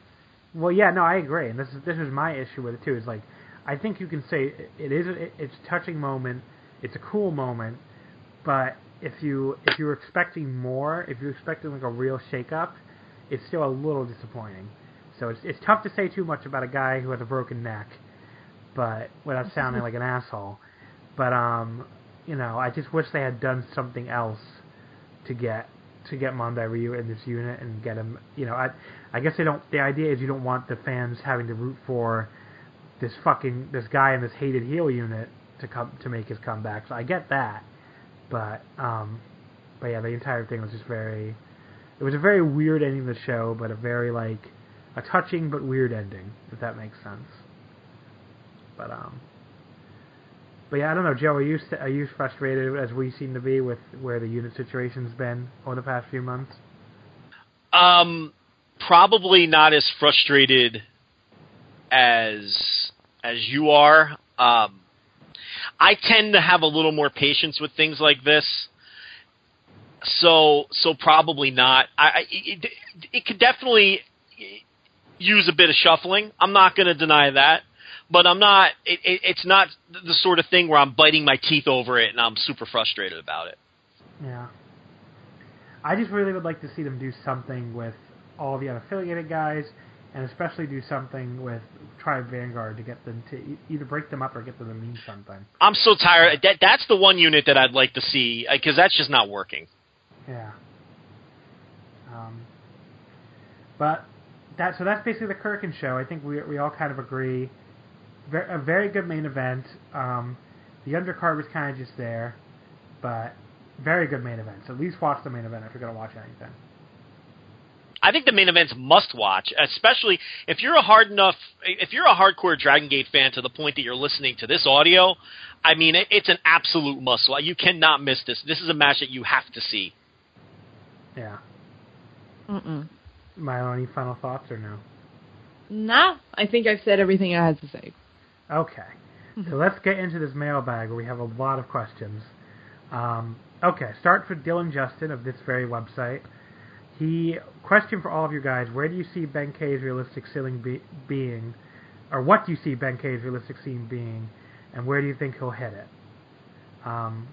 So, do we think Ben K's ceiling is Dream Gate champion, or something lower? And when do we think he'll hit that ceiling? You guys go first, because I think I have an interesting take with this. But you can go first, Joe. Okay, so ceiling and floor is kind of a sports term, and it doesn't necessarily mean, like, if just to clarify, if you say someone has a certain ceiling, it doesn't necessarily mean that they're a lock to get there. With that said, I do think Ben K's ceiling is absolutely top star in the company.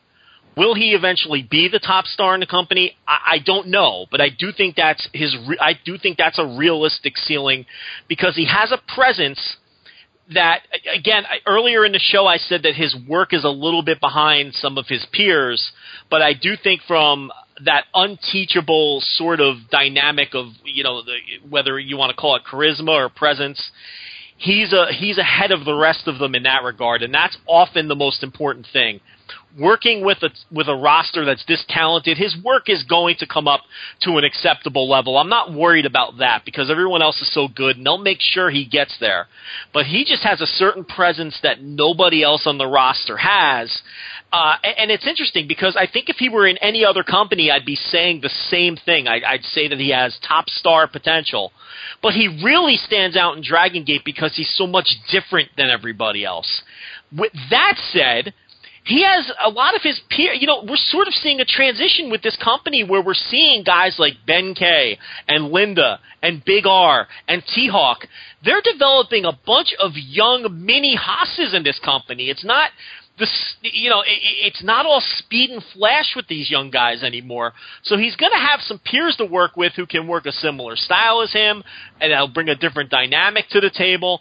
And I don't know what they're doing with King of Gate this year. I really hope it's the same as last year with the block structure. I thought that tournament rocked. I thought it was the highlight of the year for Dragon Gate. But I am just frothing at the mouth for a King of Gate block that has Ben K, Big R, Shingo, Linda, T-Hawk, CyberKong. Just put all of those guys in one block and let them maul each other until there's one guy left standing. But yeah, I think Ben K's ceiling is top star in the company. Will he get there? I don't know, but he certainly has the presence and the charisma of a superstar. What do you think, Milo? I kind of agree.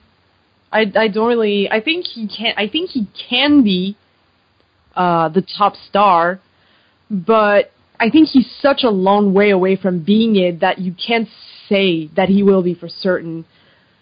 Yeah, this plays into what my answer would be, though. So it's like we don't know what he's like on the mic. We don't know what he's like in longer singles matches.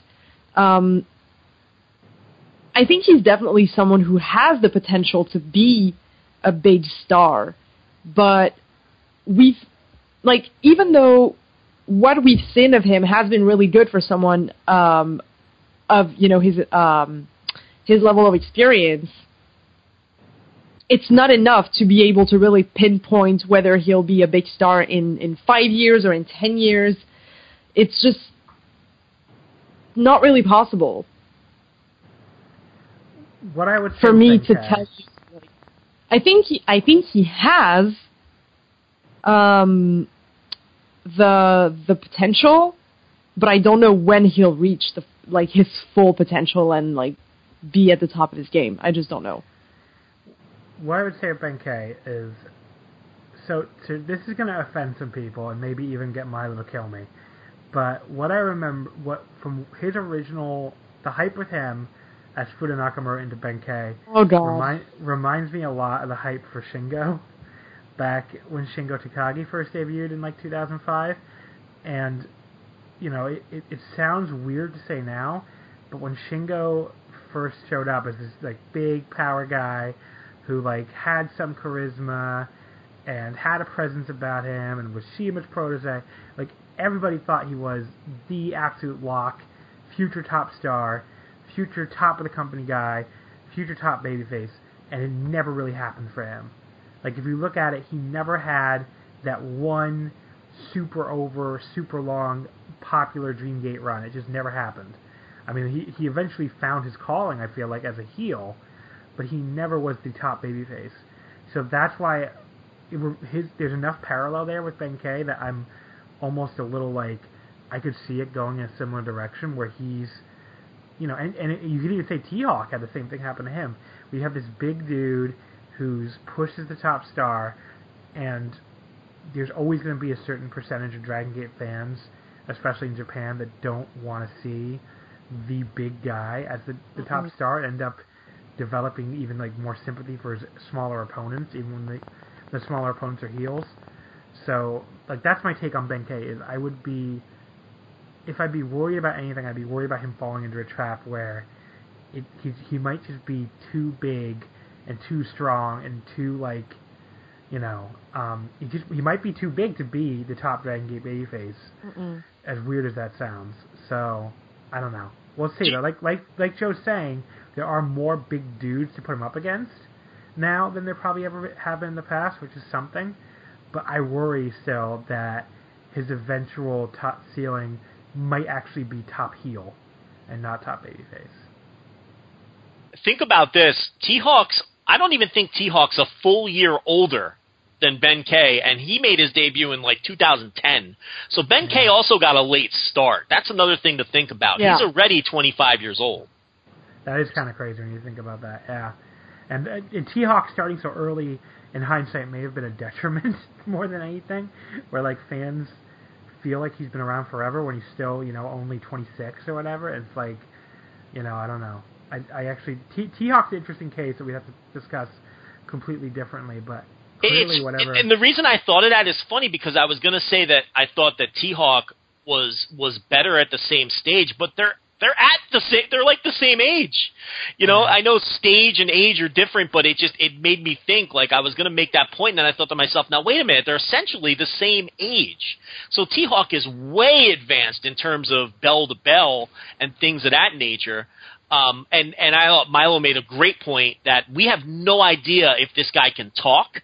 We have no idea if this guy can... Look, I don't think it's fair yet. Look, he hasn't even been a wrestler for a year, so I don't even think... we don't know if he can go in a 20-minute singles match, but I don't even think that they expect him to be able to do that yet. But things like being able to talk and things like that, that's something that, you're either going to be... It's very rare to be a terrible talker in pro wrestling and develop into a great one. You can count those guys probably on one or two hands. You either have something like that or you don't. So I thought that was an excellent point because we don't know if he has that part of it. And in Dragon Gate, that's very important. That matters more than it does in a lot of Japanese companies. So, Yeah, for sure. But yeah, so that's it's interesting. So I think the consensus is he has a high ceiling, but it's very early. Is that fair? Yeah, absolutely. Mm-mm. So moving on now to Case's question from, of course, our regular co-host. Is Stalker the best comedy wrestler ever? Almost 20 years in his act, seemingly has never gotten stale. He's up there. There's very few guys I've enjoyed as a comedy wrestler for as long as I've enjoyed Stalker. So I would say probably he's in the top 3 for sure, I think. What do you think, Joe? I'm not a huge fan of comedy wrestling, but I will say this. And this is going to sound disingenuous because I actually did skip his match this time, but that was only for time reasons because I was holding up the show.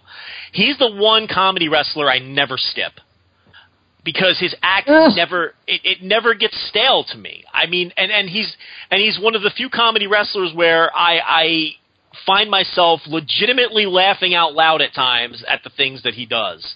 I do think that he, in my opinion, is the greatest comedy wrestler of all time, yes.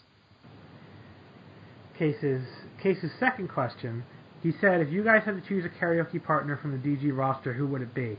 I'm adding a stipulation to this. I'm saying other than Don Fuji.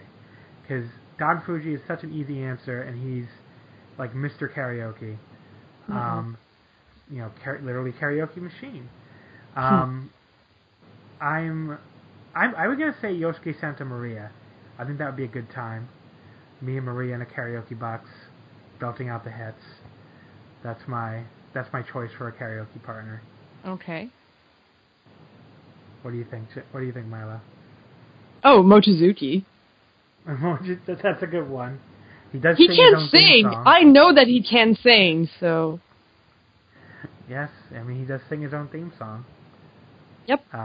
Case, who's your karaoke partner? Or Case, Joe, I'm sorry. Yeah, I didn't know what was going on there. I thought Case dropped in on the call to answer his own question and put himself over. I didn't know what was going on.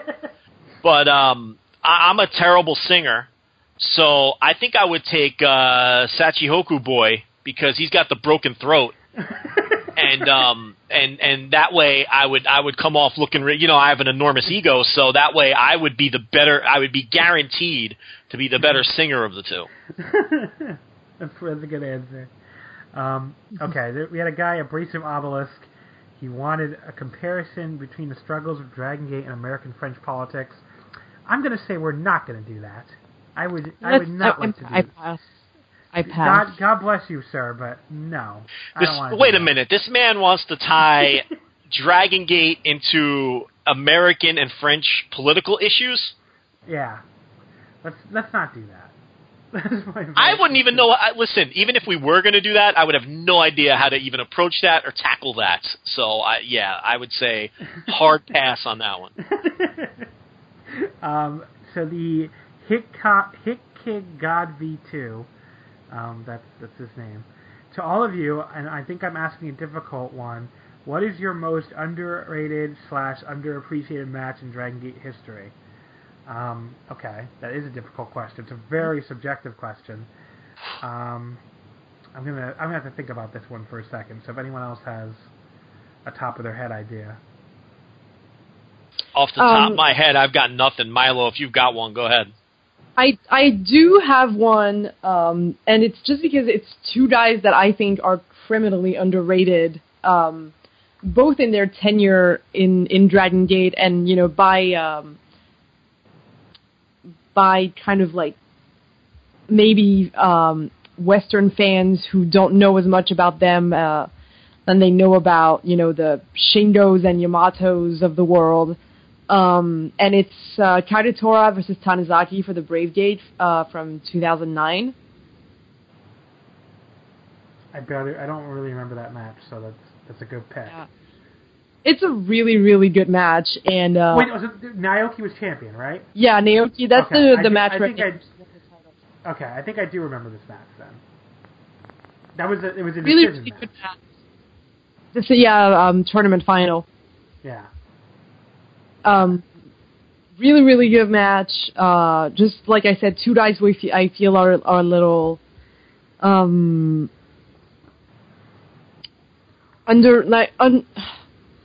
not maybe underrated, maybe underappreciated would be a better word. Especially Naoki. But yeah, I think off the top of my head, that's the first match that really comes to mind. So I thought of one too. I would say because the World 2007 Triangle Gate match, I love that match. It's probably one of my favorite matches ever, and I feel like no one else even remembers it. The Monster Express against not Monster Express. Sorry, the Muscle Outlaws versus New Hazard 6-man tag. Like, that's one of my favorite matches ever, and I feel like nobody even remembers it. So there you go. There's one for me. Joe, do you think of one? I think instead of a specific match, I would say this. I think that Dragon Gate has so many wild, crazy, insane, like 6- and 8-man tags that just don't register the same with people because they're so common and you see them so often. I remember in 2006 when the Ring of Honor 6-man won the match of the year. That was 2006, right? It wasn't 2005. Yeah, so it was 2006. 2006. I was there, and it was for Mania, the Mania in Chicago. Yeah, and I don't know if you remember at the time, but a big talking point when that match won Match of the Year among the hardcore, snarky Dragon Gate fans, myself included, was that wasn't even the best Dragon Gate 6-man match of the year, let alone the best match of the year overall. But you know, when it comes to things like Match of the Year, other things matter. Atmosphere, time and place. I totally understand why that won Match of the Year, and I think I voted for it, and I would probably vote for it again. But I also agree that there were probably better Dragon Gate matches that year than that match. And that sort of speaks to my point. This is a promotion that pumps out so many quality matches that you kind of get numb to it. And when you get these random 6-man tags especially in front of a hot Korakuen crowd, and maybe they're only third from the top, there's probably so many forgotten 4-star matches that this company has pumped out that I would just say that overall, there's just probably dozens and dozens of them, and I may not be able to remember one specifically, but if you go back and watch old shows, you'd probably be blown away by, wow, I remember this match now, and this match was awesome. Why haven't I thought about this since 2008? You know what I mean? So weren't you guys on the VOW flagship once you just talked about how if you dropped like some of these fucking like 4-star like third from the top Dragon Gate Korakuen 6-mans onto Raw, like people would like lose their fucking mind. People would go fucking bonkers. It's that's the thing. I think when I watch Dragon Gate and when I review Dragon Gate, I think I'm harder on Dragon Gate in terms of like, stupid star ratings and things like that than I am on any other promotion in the world, because I think that the bar is set so high that, sometimes these matches that there's sort of a curve, and I don't know that it's fair, but if you take the same exact match, move for move, that I might give 3.25 stars in Dragon Gate, like you just said, you plop that into a Raw main event, people would be talking about some of these matches for years and years and years. I really believe that, and they'd be talked about like all-time classic, WWE television matches. So yeah, that's actually a great way to pound home the point I'm making. I think that the Dragon Gate bar is just so high that I think. There's dozens and dozens of matches that they've had over the years that none of us could ever remember, that were just random mid-card 6-man matches that were probably, 4-star range bouts that they just fall through the cracks because of the depth. There was if you go back and watch the entire year of 2011, probably too, is a good one, where it's like there were so many just amazing matches in that Junction 3 versus Blood Warriors feud that they all kind of blend together, I think, for a lot of people. And there are matches that no one even remembers that were probably like fantastic. Like remember that match when they first brought Tozawa back on that first Korakuen, and like it was like the main event with like an impromptu 12-man or something. Like that match was nuts, and I can't remember thinking about that more than like a couple times in my whole life. Because they were pumping them out like every month at that point. So, like, even beyond what you're saying in general for Dragon Gate, I think that year of 2011 was just like, it's just such a blur of just amazing matches in that feud. But yeah, that was a great question. The guy who sent that in, that was got a good discussion going. Okay, so here's Abrasive Obelisk again, trying to make up with a more serious question than the political one. What would you do / have done with Berserk to make them better and a better threat? Milo, do you have any thoughts on this?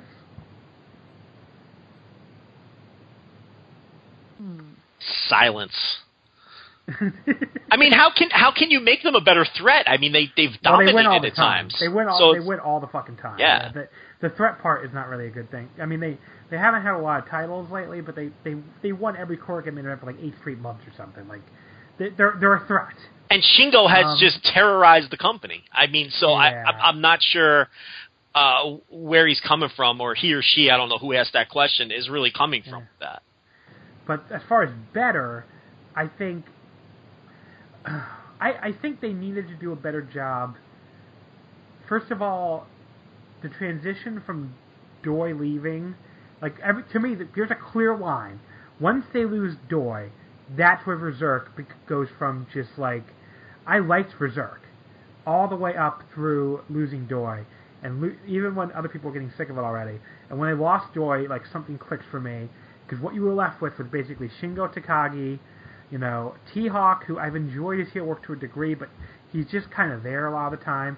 Lindaman, who, you know, I think it was Jay who just said, like, Lindaman's so adorable, he's almost tough to take seriously as a serious heel. And I like Lindaman a lot, but I don't know if he works for me in Berserk that well. And then you have, you know, Brother Yashi, who's good, but he's not a serious thing. You have Cyber Kong, who's Cyber Kong.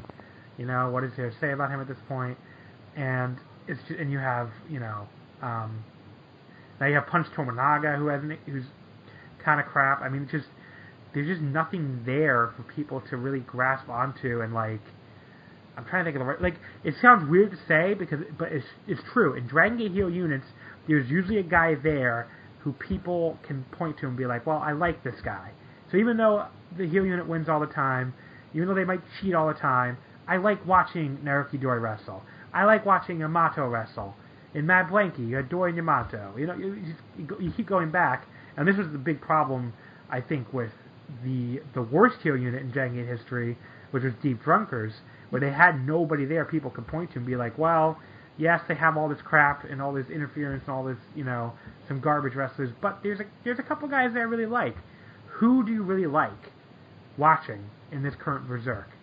I guess maybe, like, the best argument you can make maybe is Lindaman, and Lindaman is not a likable character, you know? And I get it, you want your heel unit to be dislikable, so it sounds weird, but if you look at the history of Dragon Gate heel units, there is a weird likability to them, and there is a weird likability to at least 1 or 2 guys at a time, and Berserk, ever since Doi's been gone, they just haven't had it. And, you know, the crowd, it's obvious in the way the crowd just sits on their fucking hands when Berserk comes out now, and it doesn't work. So there's something there, like, they need another guy.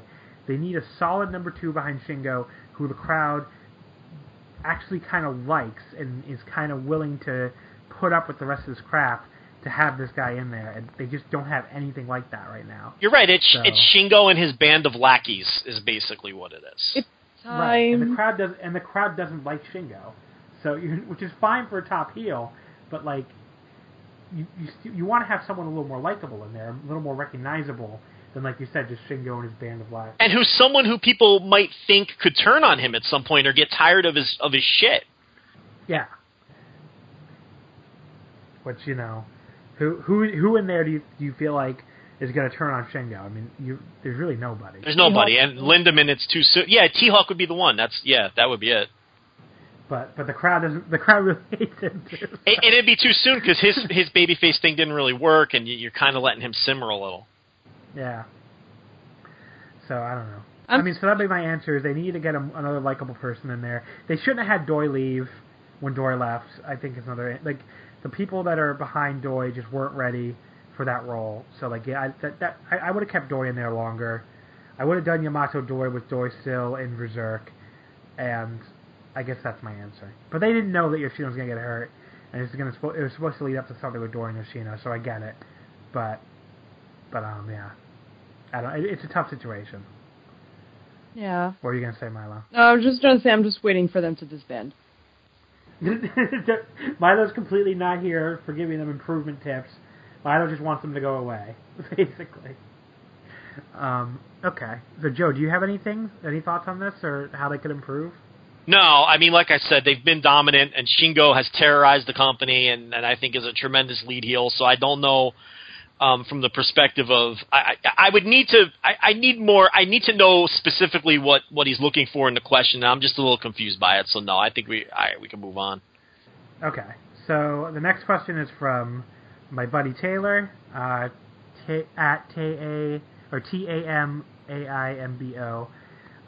Shout out to Taylor, who's coming on the August trip in Japan. Very excited for that. What American or European wrestler who's never been in DG would be the best fit with the current roster? Didn't we get this question on like the first or second episode way back last year? We might have. I don't remember what our answers were. And I remember who I said, and I'm just going to say it again. Okay, go ahead.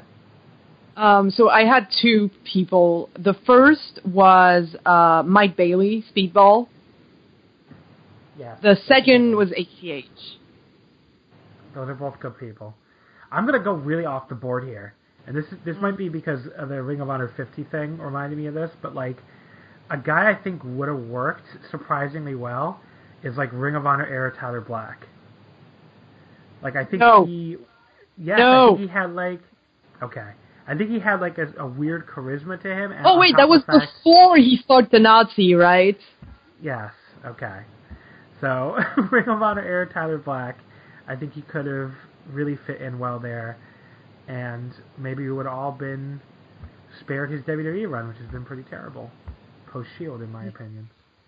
But yeah, I don't know. That's my pick. Do you have a pick on this, Joe?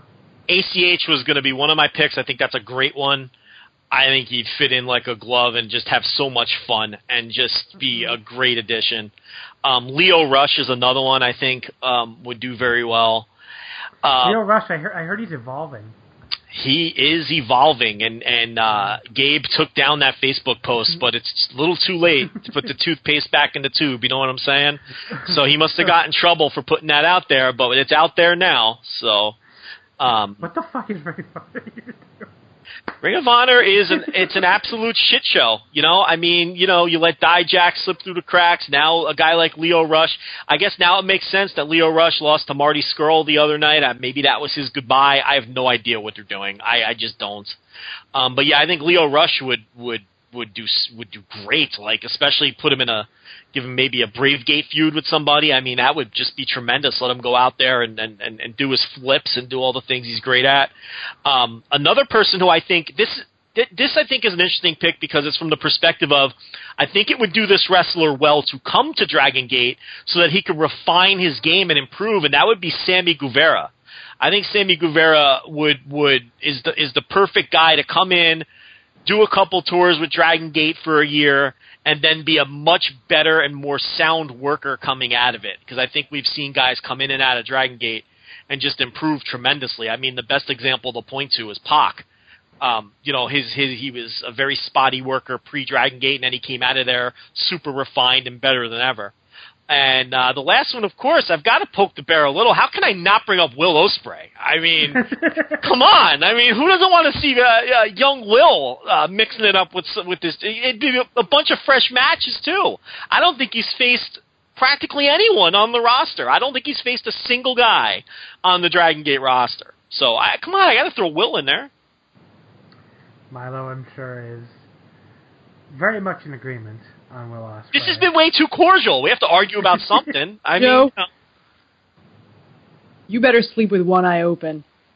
Listen, this has been way too cordial. I've been expecting the knife attack at some point. Well, Milo did yell at you like one time. I mean, I guess you could bring Will Ospreay to Dragon Gate only if you want to highlight how outclassed he would be by everyone else.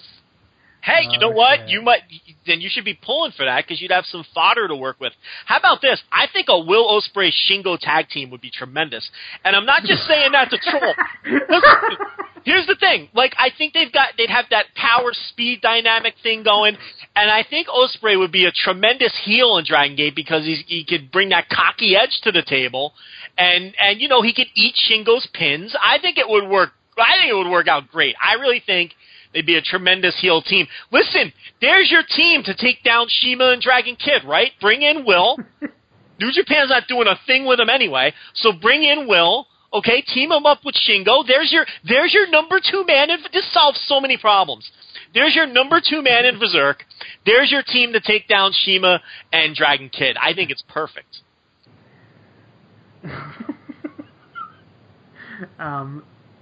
So before Milo, actually tries to find a way to kill you on the air, we should move on to, okay, here's Iron Mike Spears, of course, our co-host. He wants to know who would be the best person on the roster to cover for me on my accounting midterm. Obviously, with those glasses, Susumu. I mean, those glasses just scream smart man right there. So, Jimmy Susumu is the answer, I think. Nobody else has an answer on this? Oh, Milo might be on an airplane to Houston or something. I don't. But so I guess I'll go next. But you know, you'd think who would be good at math, right? And it's like, for whatever reason, and I have no basis for this whatsoever, I feel like Masato Yoshino would be good at math. If you're going to ask me why I think he'd be good at math, I have no answer for you.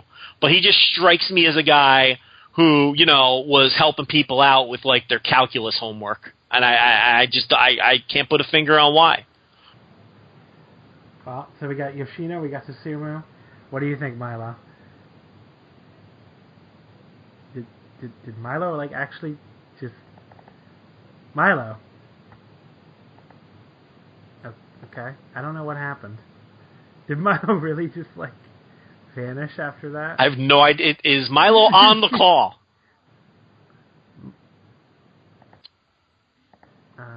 Okay. Well... Milo. Okay. Milo's still on the call according to this, but I don't know if they...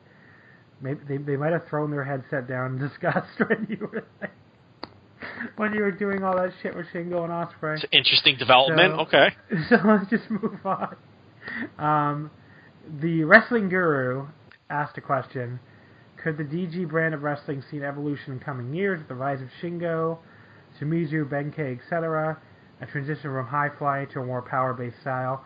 I think we kind of covered this already. Yeah, right? I kind of talked about that a little with Benkei. I mean, when even T-Hawk, Linda, Big R, they have a nice young crop of power juniors coming up. So I do sort of see a style shift. Yeah. But that's really... They're going to have to do something, because they're clearly going to have a lot more of the faster... I mean, of the you know, the more powerful guys than they've ever had in the past, where, you know, they're going to be mixing it up with the faster guys. Okay. So I'm a little thrown here by Milo's sudden disappearance. I apologize. But hopefully they return here to say goodbye at least, because we're reaching the end of the show here. That's basically all the questions we have. Thank you to everybody who sent in questions. And we can basically wrap it up here, I think. We can talk quickly the matches they made. They made a bunch of matches for the next Kurikan, which is April 7th. It's a Friday, actually. And they've made a Jimmy Kness, Jimmy Kagetora, and Jimmy Kanda match against KZ, Yuki Yoshioka, and Katsumi Takashima.